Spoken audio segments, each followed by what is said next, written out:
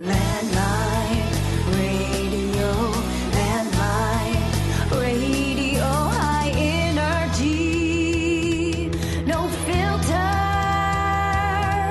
Oh yeah. Okay, folks, we're back here in Anchorage, this time, joined by Ralph Samuels. How you doing, Ralph? I'm doing great, Jeff. How are you doing? Pretty good. You're my old rep from I represented your values in the legislative process. many years ago. So a lot to talk about. So you're a former representative. You spent, 6 years in the legislature? I got elected in 2002, so I started serving in January of 2003, and I went 3 terms. So I left, officially left in 2009. I didn't run for office, and then I had a very ill-fated attempt. I ran for governor in 2010, which was an interesting process, and I did very, very poorly. So it kind of beat the willpower out of me. Well, I want to talk about that later because you actually, in your campaign then, talked about a lot of the things we're dealing with now, we've been dealing with over the last several years. That is true. We campaigned a whole lot on fiscal situation of the state. I think Dave Stern always says Ralph was right. This is one of his go-tos. So you're kind of different legislators have different backgrounds. Many of them were staffers, maybe, or lawyers. But you were a private business guy. You were in aviation, right? I worked for Penn Air, little air taxi. I'd been there since I was 18. I did a podcast with Orrin Siebert a few months back. He's a great guy. Really interesting. Yep, Orrin's a great guy, and quite a history. If you look at him from the 40s and 50s, yeah, he's one of the what I consider the second tier of aviation legends. First one is you go way back, Bob Reeve, and Ween, and Eielson, and those guys that came up here in probably the 20s or 30s. And then Orrin after that, and he started and did a very good job running that company. A very tough business. Very, very tough business. Yeah, he was telling me he first got his license because he was pretty much chasing a kid. Girls down in Chignet. He needed to pick up a girl, and he needed to learn how to fly. There's no roads. It's like a normal kid getting a driver's license. I got freedom to go chase the women, right? And it was a little cut above that. Yeah, so. He was a fascinating guy. Yeah, it's very, very neat guy. So you were actually working. Did you grow up out in the? I grew up. My dad worked for the Weather Service, so I consider King Salmon to be my home, where I got the job with Penn Air when I was 18. But I lived in Nome, where my parents met and got married. I graduated from high school in Metlakatla, which is an Indian reservation near Ketchikan. You've been all over. Lived in Fairbanks, lived in Anchorage, Lake Otis Elementary. So I mostly in rural parts of the state is where I can, mostly King Salmon is where I consider home. But I grew up in a lot of different rural communities. So you got into the aviation business when you were pretty young. Got in the aviation business, loading airplanes. I could bore you to tears with how the insurance markets work on aviation. I'm not a pilot, and I don't know how to fix them. But other than fixing them and flying them, I can tell you a whole lot about scheduling them and how the fare structures work and aircraft types and why airlines do these various things on the business side of things. I thoroughly enjoyed it. I had a great career. You ever get those weird deals where they some computer glitch and somebody gets a ticket to like London for like $25 or you heard about those on the internet? Yeah, I see them, and then every now and then I'll see something on social media where Alaska Airlines is going to give free tickets away, and I'm thinking, oh, wow. that's people fall for people those. do it. And you look at the domain address, and it's like Alaska Air, 1050.com. It's like some weird address, and it's obviously not real, but people all the time fall for it. Yeah, and I would assume the airline, I assume that Delta and United and all the rest of them have the same dynamic for people, and it must be bad for the airline because then people just get mad at them because they're not giving them free ticket away. No, I've seen one with Delta before, and then if they ever actually do that, it's going to be like The Boy Who Cried Wolf. Exactly. Yeah, exactly. Sure.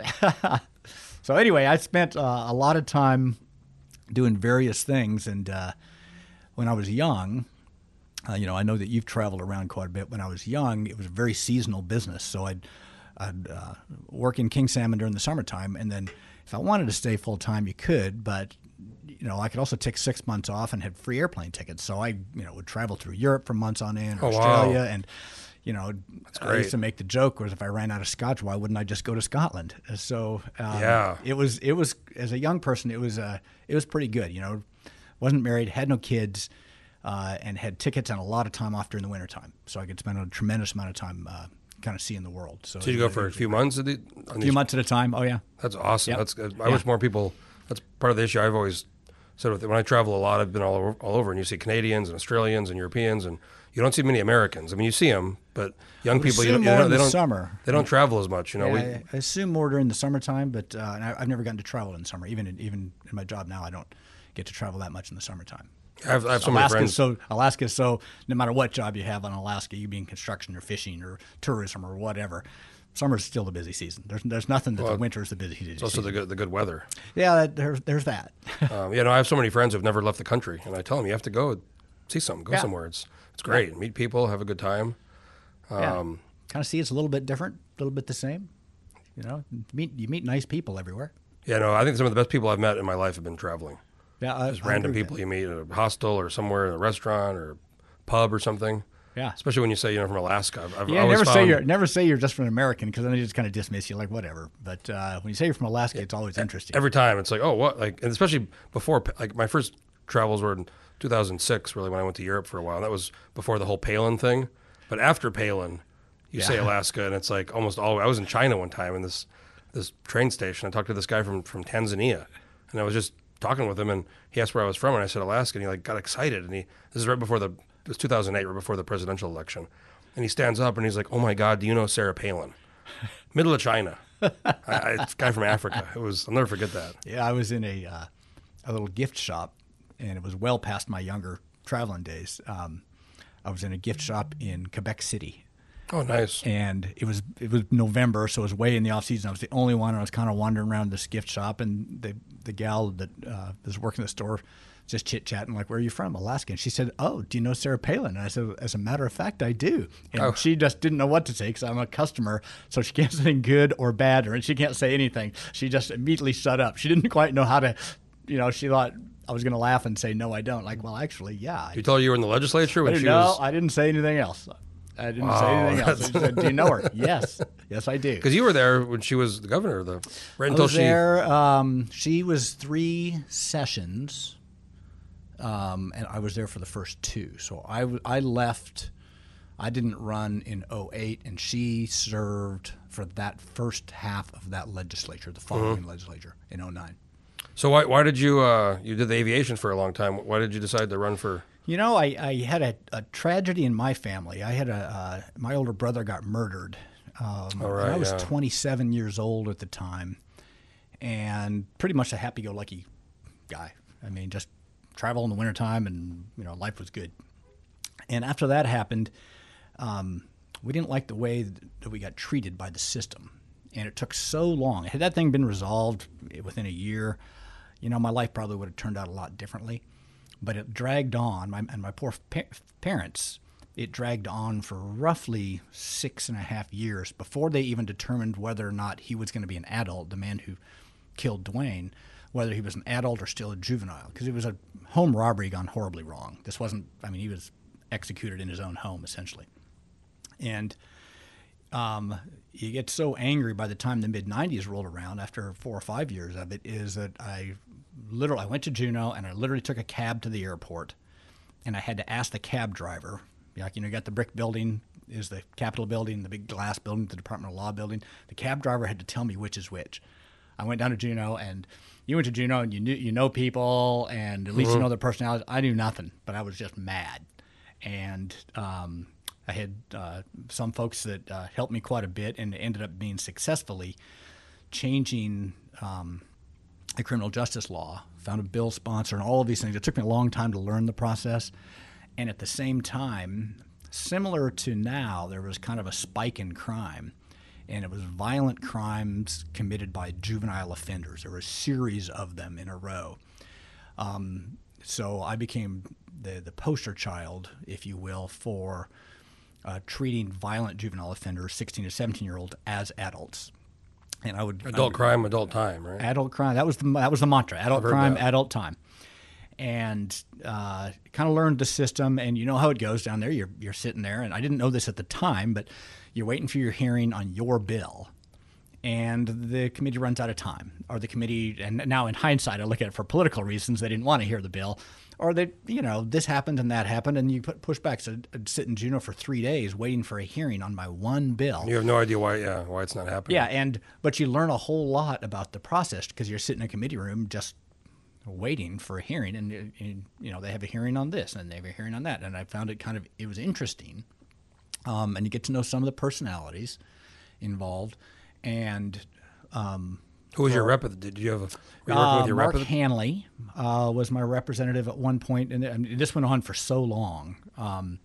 Norman Rokeberg was my representative later. A guy named Jim Nordland was a representative for the Taku-Campbell area. I think when the bill passed, it was Jim. And they'd had some redistricting that had taken place in there. And so I had 3 or 4. And you kind of get to know, like I said, the personalities and who's with me and who's not with me. And I'd run a chit sheet around and have people sign off whether they vote for my bill or not. And Wow. it was quite, as a private citizen, it was eye-opening. Yeah, it's the thing down there. Most people don't get. If they do go, they go for a day, maybe, or a couple days. Correct. So they don't. Now this is my first time spending a long period of time in Juneau, and so much goes on that you have to really. The only way to understand it is to be there. Exactly.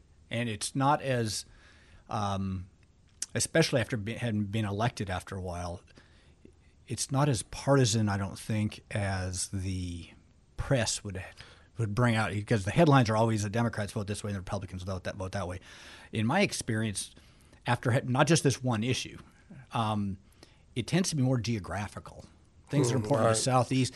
People in other parts of the state probably don't have the same concerns about gang violence that we might have here in Anchorage, or maybe the Mat-Su and us together, but they don't really have it in Western Alaska. On the other hand, we don't have bootlegging. So criminal justice bills go through this process, and I would go speak at the time to the rural legislators, right, whom I got along with personally very well. I don't care if they're Democrats or Republicans or whatever. Well, you grew up rural Alaska, Yeah. so you have a different experience. So I would go ask them, the representative from Bethel and the representative from Kotzebue, and I would say, look, there's this criminal justice bill going through, and here's what I'm going to do with this bill for gang violence in Anchorage. Because you talk to the mayor and the APD chief, and you talk to these other folks, and talk to the governor about what they want to do. So I said, but here's a bootlegging provision, and me, I'm a hang 'em high guy, right? That's just, look at my background. And I said, so that's my knee-jerk reaction, but it's your community. So what do you want to do? And it wouldn't be, and I would hope that, because I was in the majority, I would hope that if they were in charge, they would come to me and say, what do you want to do about the gang violence? Because they don't have gang violence in Norvik. Yeah.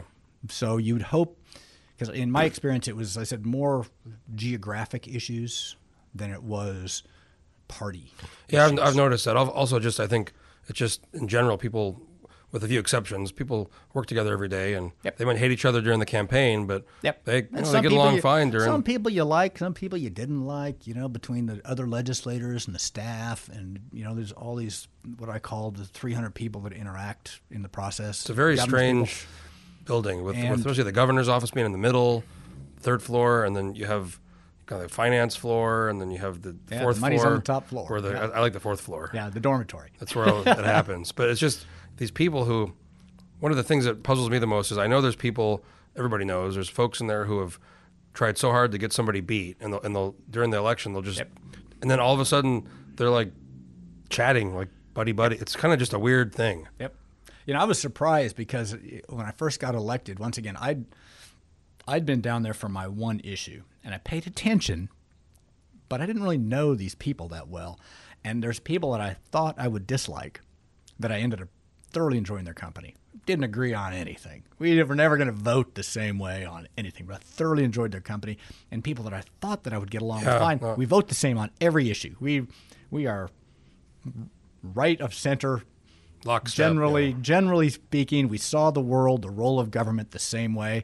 But it's like, we get along, but not that well. No, I totally. I mean, I ran. So I briefly ran for the seat you had, and Chris Tuckett had been there for 2 terms, and I briefly ran. I switched races in the middle to run for the Senate. But it's funny because in my mind, I built Chris up as this really kind of bad, this horrible guy, and then you meet him, and He's a nice guy. He's the nicest guy you'll ever meet. I mean, you might not agree with him, and you might not like his politics, but you build people up and you characterize them. Or You put them in a box. right, and then you meet them, and all of a sudden you realize, wow, these people are very different than And everybody, for the most part, I'm sure there are some exceptions, and you and I would maybe even disagree on what the exceptions are. Everybody's trying to do what they think is the best for the state.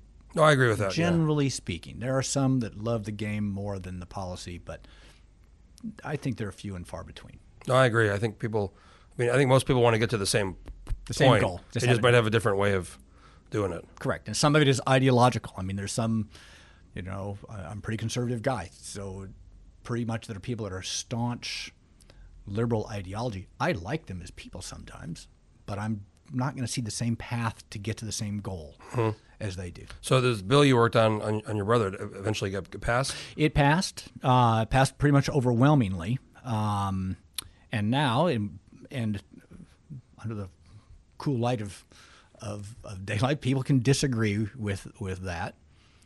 So automatically, what is considered a Class A or an unclassified felony, you don't want to get too much in the weeds, but if you hurt a person, if it's a sexual assault, or murder, attempted murder, arson, I believe is the other one, you will be treated, if you're 16 or 17, then you get treated as an adult. If you're below 16, then you have to prove that you're amenable to treatment.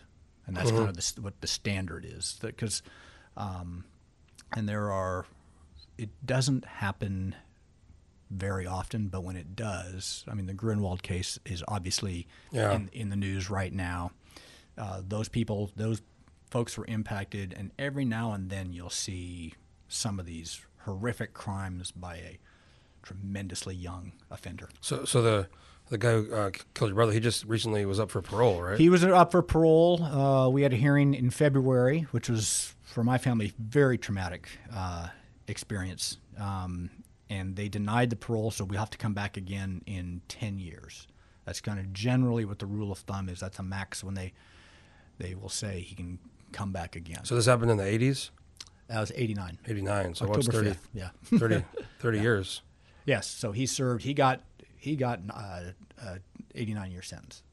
He got a 99-year sentence. What happened in the house of that day was, it was black and white. It's just this horrific crime. This wasn't like a drug deal gone bad or a fight over a woman where you could kind of say, I don't know. This was I had all bad. Wasn't my brother, but it was a very good friend of mine. 2012, October 28th, over at Platinum Jack's for Halloween. We was leaving a bar and the kind of fight broke out. He tried to get involved. Russian guy, met him when I moved here. Really good guy. And then got involved in it. The guy pulled out a gun and shot him twice and killed him. Yeah. And you wonder. You just going to go back and say why this happen, and you think about it all the time. And I tried to revive him, and it was horrible for the family. His mom was here, and you never really get over it. I will tell you. I still think about it. You'll always think about it. In our family, the saying is you learn to live with it. Well, it wasn't as long, but it was similar. It took about 9 months to find the guy, and then there was this long drawn out trial that took.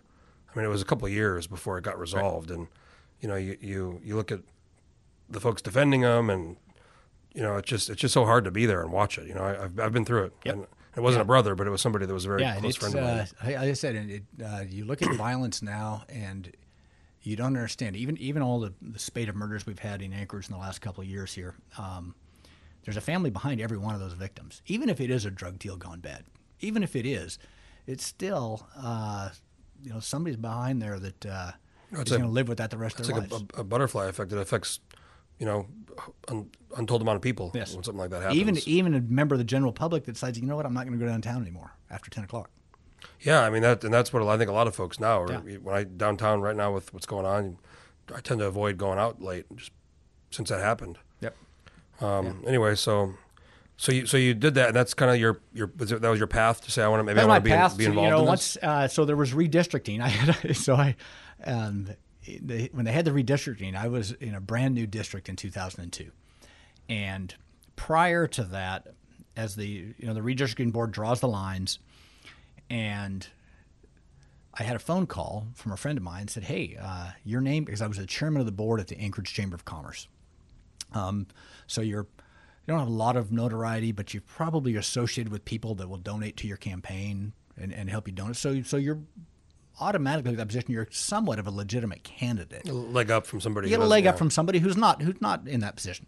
So I got a phone call from somebody who said, "Hey, your name came up as a potential candidate for this new district." And I said, "I don't even know what you're talking about. I don't even know what you were talking about." You didn't follow the redistricting at the time, or I didn't. I thought that sometime in the future I'll run for office. That's what I thought. And so they redrew the lines, and that guy was out. And I had another guy in, another friend, same exact conversation. "Hey, your name came up." So I'm telling this story, and I'm out to dinner with some friends. And I'm telling this story, and a couple of these friends were very politically active. And before the dinner ended, two bottles of wine in with dinner, they had a fundraiser scheduled. I'm running. I'm running for office, and that's the way. And what a campaigning is, as you know. I think you probably like campaigning more than I do. I love it. I liked the job. It was an interesting job, frustrating as heck. It is just frustrating. You got to get 21 people to agree to have a meeting, much less do something at the meeting. So the job as a legislator, they get beat up at the public quite a bit on, you don't do anything and so on and so on. It's hard to do. It's built so that nothing happens. The founding fathers built this system so nothing happens, and we don't swing far left and far right. We tend to kind of It's a status quo. it's a big ship with a tiny rudder. It's a big ship with a tiny rudder. A good way to put it.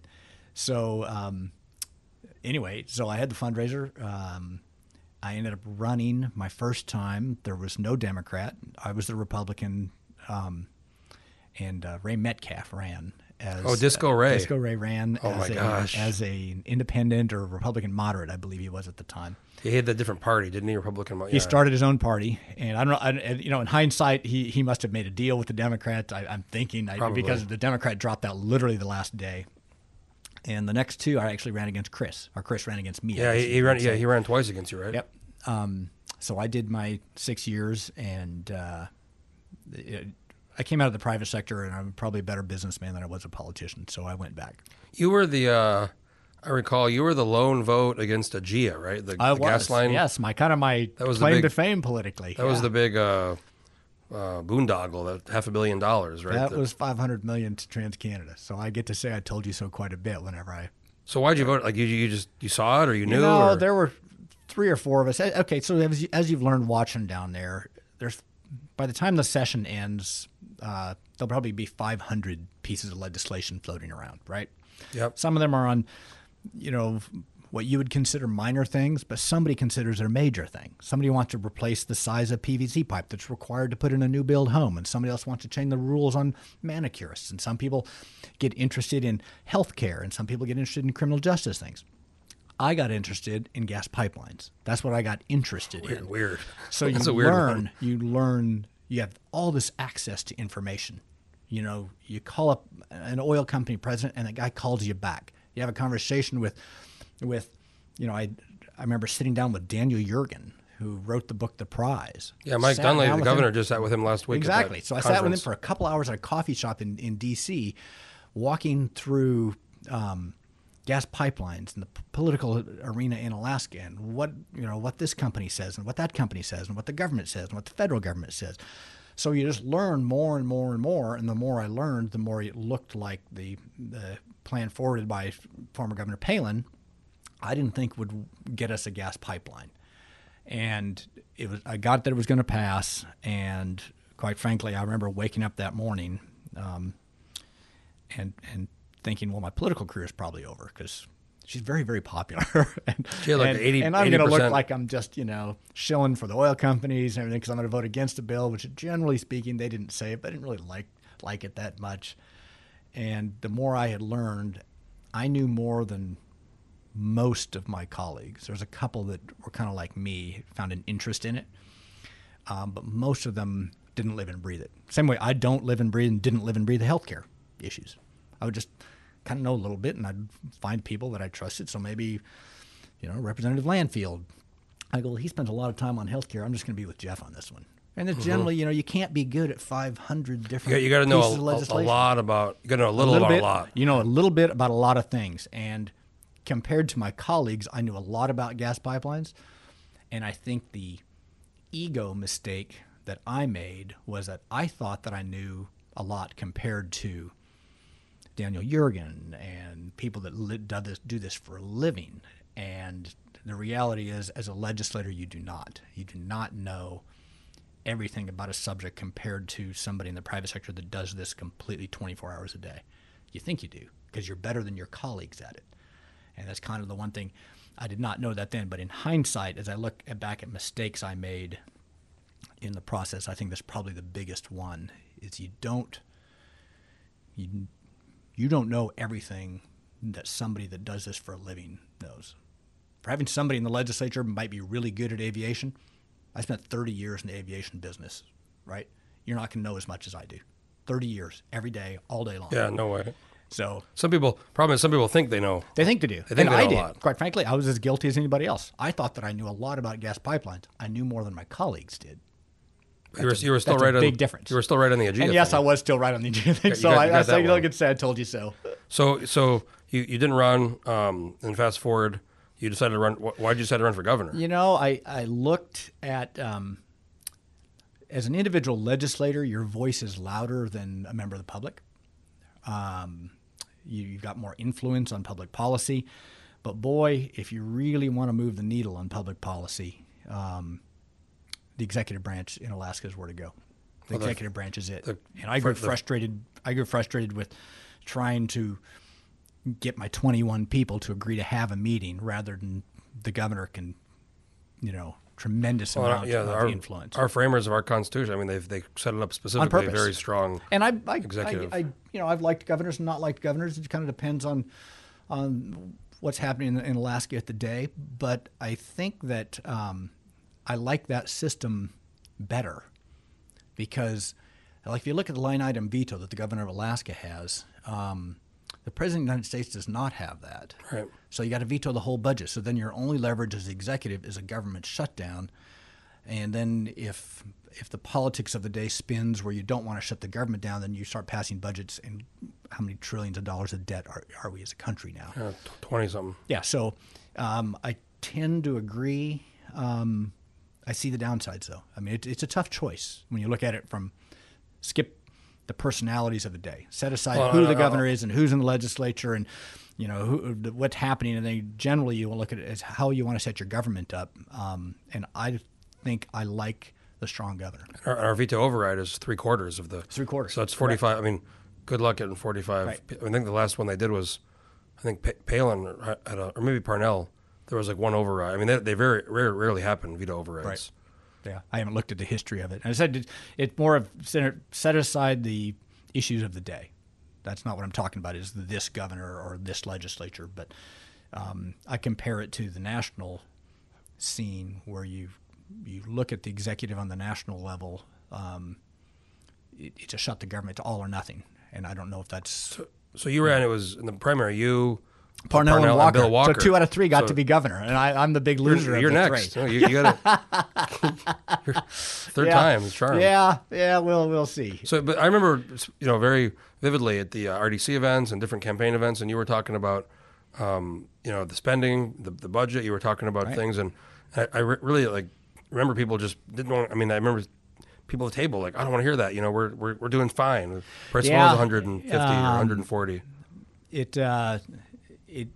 It's hard. I don't think that the general public, and it's kind of hard to badmouth your competitors, and it's hard to just be mad at the public. So it kind of is what it is. If I'd have lost by one vote, I'd probably still never have gotten over it. That's but I lost so badly. Catherine Dodge and Yeah. Fairbanks, one vote. Yeah, Bart one LeBon vote. won by one vote. One vote. So or Bryce beat Carl with a coin toss. Coin flip.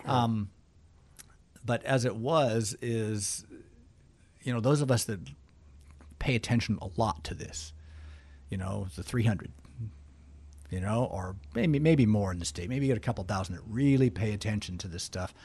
I think most of them probably would have agreed with me on, you can't afford the government that you've got with going down the road. But the general public obviously did not. I mean, I got, like 15% or something like that. Yeah, well, I mean, I ran recently for the Senate in 2016, and Craig Johnson got in last minute, so it was a 3-way, and I got third, so I don't even feel that bad because there's nothing you can do. I mean, nothing I could have done. Exactly. Would have If I changed lost by one vote, I should have done something differently. So then now you've been with Holland America. I work for Holland America now, and do their community relations, aviation to philanthropy. water. Yeah, it's back in the private sector. The issues, business issues are business issues. Look at costs and revenues and whatnot. And you've for a long time been involved with RDC. Yeah, RDC and the chambers, the same type of thing that I did at Penn Air, as far as the community outreach goes. And I thoroughly enjoy having my toe in the water. without having to, how long were you in Juneau? Let's Been say, there for 2 months? yeah, a few months I've been there for. Yeah. I don't have to go for 2 months. It's Might have to go down there every now and then, but really don't have that much interaction with it. the one thing about it was it's just a energy suck. I mean, it's just being there and it just takes everything out of you. It is. And you can't really go work out because you're so busy and you don't work. You go to the gym and you're up early and sometimes you're up late watching stuff and you have people and I'm glad I did it. It was an experience of a lifetime. Glad I ran for governor, despite the fact it was a very expensive little foray into a 6-month campaign. But I can't see the whole doing it for 20 years. That just wasn't me. Wasn't me. I wish more people would do your path where they go in there for 6 or 8 years and then they go back into the private sector where they have to kind of work and under the laws that are create, because a lot of them have been there for 10, 20 years and they don't seem to want to go anywhere. And it's kind of like you said, maybe they were staffer for a while. They become a legislator. A lot of folks come up and they started off with staff, and nothing wrong with that.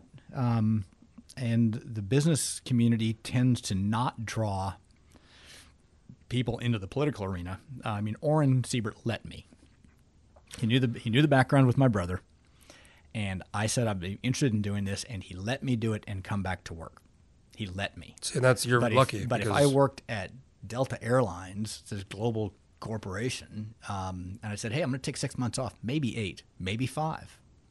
Can't tell you. Don't really know. People are going to be mad at me. A lot of people are going to be mad at me no matter what I do. What do you think about giving me a job when I get back? And they're going to go, look, I'm trying to run a company here. Well, I understand it. But had Orrin not let me, then all of a sudden it's a choice. Then all of a sudden I have do you want to give up the job for a job that in 2 years you might lose? The voters might throw you out. So it's, yeah. Yeah, and the thing is, we have this quote-unquote citizen legislature, but the reality is most regular citizens, through either the job situation, family, income, got little kids, all these different factors of it, they can't do it. So you get a very kind of already people who want to run for office are an interesting. There's something character. wrong with all of us, Jeff. Yeah, there's already something wrong with you. But then you amplify it with this kind of system we have that it really becomes a very, unless you're retired or maybe wealthy. You get a very interesting group of people who end up tend to agree with that. Getting elected. People like you and I that chose to run, and people like, what's wrong with you? Why would I vote for somebody who would choose to run for office? And you fall into this like you can't win. My thing was I ran for the Senate twice, and if I ever run again, and you wanted me to run for the House years ago, and a lot of people did. Being down there, I got to be in the House. I mean, that's where it's happening. Well, it's a lot more fun. The districts are smaller, so in Anchorage, I'm just going to talk about running in Anchorage. The districts are smaller, so walking door to door is a bigger part of the campaign, and the money matters a little bit less. It matters, being able to raise funds, but in a Senate district, it's a lot more houses to knock on. Double. Even Anchorage, double houses, and even the difference between the hillside and where I represented you, right? Taku Campbell, man, you could walk door to door all day, and I would go every day after work. You live on the hillside, you're getting to a third as many houses with long driveways, so it depends on the geography. But in some of these areas, the Senate is more than twice as hard. In my house district, I did really well in that district because it's kind of more my kind of people. Yep. But the other, Southport, Bayshore, Ocean View, these are kind of not really my people. I tried to explain that to you, actually. You were right. I got murdered. I'll never forget. I went the day of the election. It was Senator von Imhoff and then Craig Johnson. I had a really good social media campaign. I was hitting door to door, and I actually felt really good about it. I mean, there's no polling that I saw that I had, so.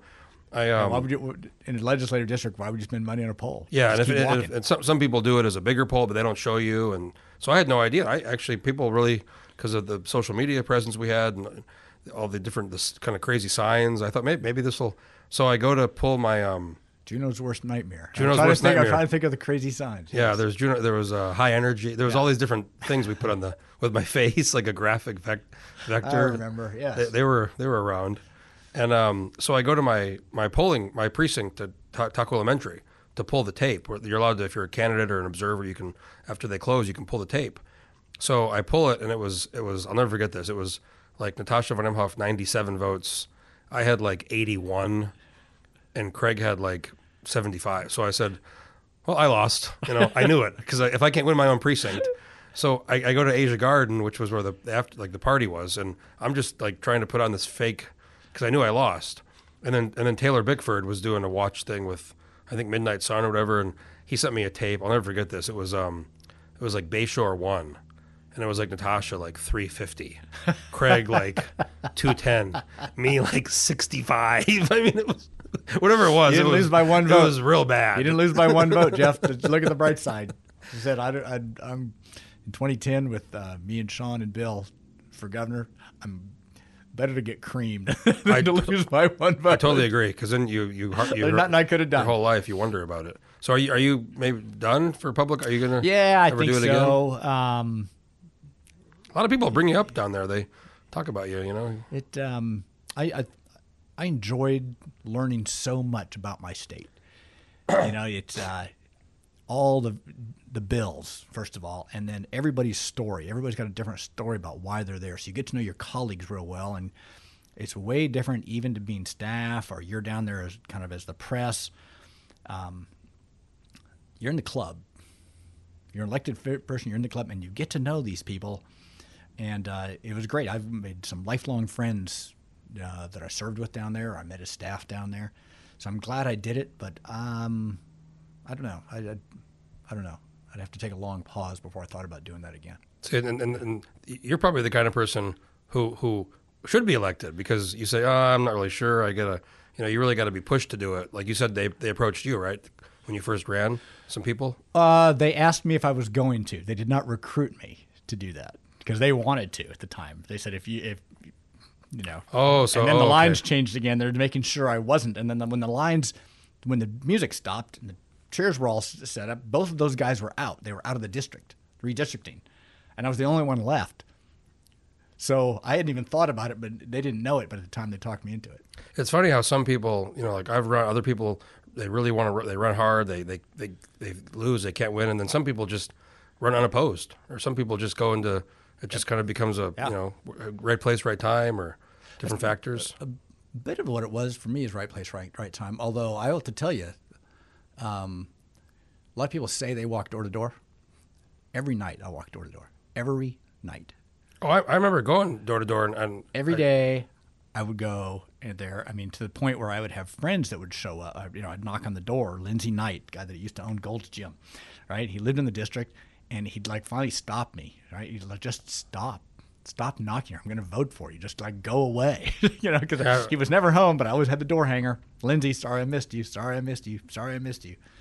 No, I ran into people because it was the same district, most of it, and I ran into folks that knew you or would ask, where is Ralph running? I said, no, I am. Well, I still get stopped in the store occasionally. People, are at the airport. You're walking through the airport, and people ask if I'm going to Juneau, and like, well.